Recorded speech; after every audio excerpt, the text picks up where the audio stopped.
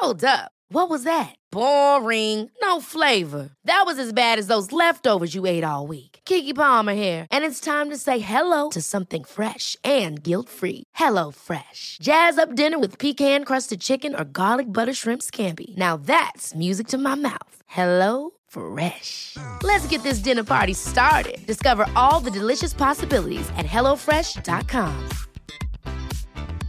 Hiring for your small business? If you're not looking for professionals on LinkedIn, you're looking in the wrong place. That's like looking for your car keys in a fish tank.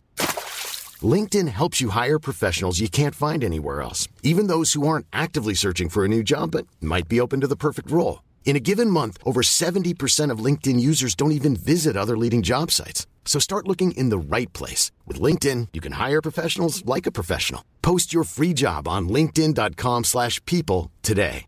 This is Paige, the co-host of Giggly Squad, and I want to tell you about a company that I've been loving, Olive & June. Olive & June gives you everything that you need for a salon-quality manicure in one box. And if you break it down, it really comes out to $2 a manicure, which is absolutely insane. It's also so easy to get salon-worthy nails at home with Olive & June. The difference between how your nails used to look when you did them yourself and now with the Mani system is a complete game changer. The best thing about Olive & June, too, is it's a quick dry. Dries in about 1 minute, lasts for 5 days, and full coverage in up to 1 to 2 coats. Visit oliveandjune.com/perfectmani20 for 20% off your first system. That's oliveandjune.com/perfectmani20 for 20% off your first system.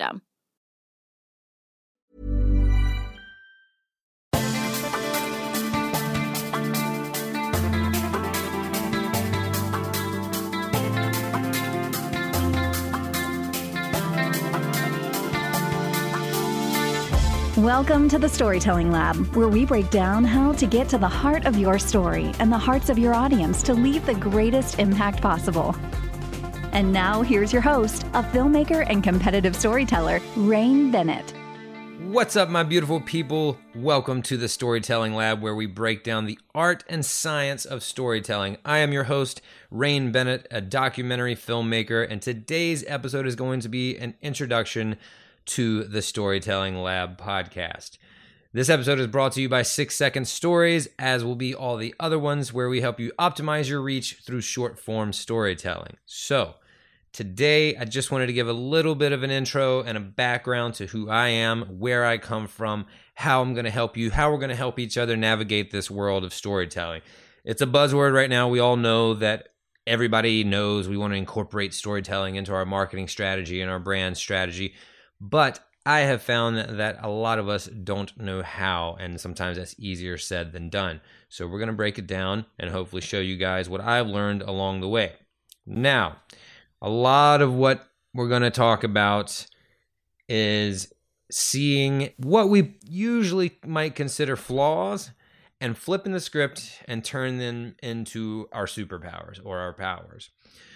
I lived this. I'm a living example of this. So I'm going to tell you a story of how we got here. I made this film a few years ago called Raise Up, the World is Our Gym. And it was the first film, the first documentary about extreme calisthenics. And it started from the parks and playgrounds in New York City and went all over the world. And I, too, went all over the world. I learned a lot of lessons the hard way on this movie, and I'm hoping to take everything that I've learned in that movie and the 10 to 15 years that I've been doing this and share it with you guys so that it might help you. But what I did learn along the way is that most of those things that I thought were flaws or things that I weren't good at ended up kind of becoming what I was good at, and I'll explain that a little bit more. I shot this film with one camera, one little tripod, one LED light to go on the camera, one lavalier microphone, and my book bag that I still travel with, which is super dirty now because it's been around the world. And that's all I had. And I took that around the world, and it was a great trip. And I recorded everything that I could, got interviews, recorded all these competitions for calisthenics, but I really didn't know where I was going to go with it.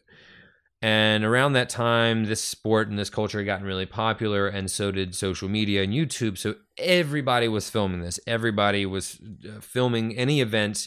There'd be 20, 25, 30 camera operators there, and people with their phones and GoPros, because it is really big in the YouTube culture. So everybody would cut together highlight reels, and I was doing something different. So where they were focused on the athletes performing, I was focused on the culture and the people around it.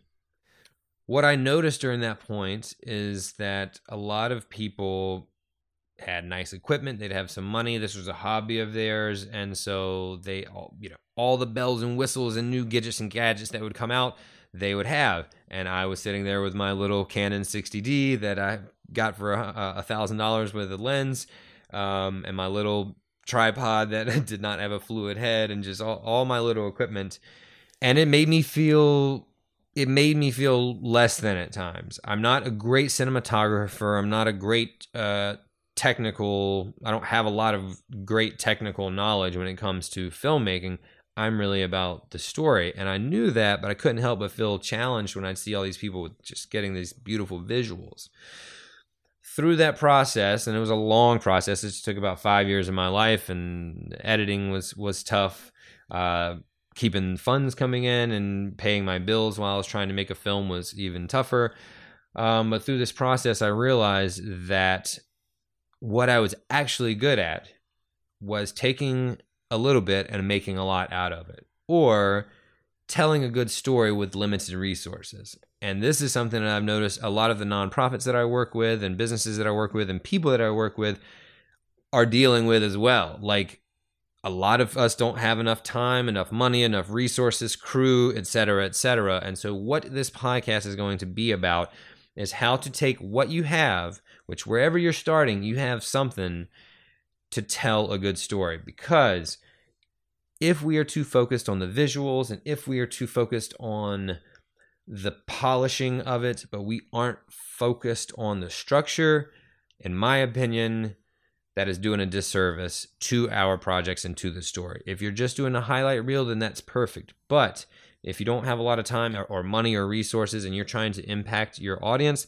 the best way, in my opinion, is to tell a good story. And to me, that is the structure, that is the foundation, that is the framework of the story that we're telling. And a lot of times I find people are just too focused on the details and the curtains of a house when they haven't even gotten the frame or the structure built properly yet. That doesn't mean that we don't pay attention to detail. We just don't do that out of order. So if you have a solid structure, you can still have a house. If you don't have the structure, but you got the refrigerator and the curtains and the couch, I'm sorry, but you don't have a house, my friends. So this whole podcast series, we are going to talk about how to tell great stories with limited resources. That is the point of this. We are going to get our hands dirty. We are going to get deep into this. A lot of times we talk about the bigger picture and how to just be vulnerable and open and be able to tell your story, which is definitely a part of it. But my goal is to leave you guys with tangible bits of advice that you can take home and put into action to tell your stories better. Thank you so much for listening. Thank you for tuning in. I can't wait for you guys to join me on this journey so we all can become better storytellers. See you guys next time. My name is Rain Bennett. Thanks for listening, and join us next time on the Storytelling Lab.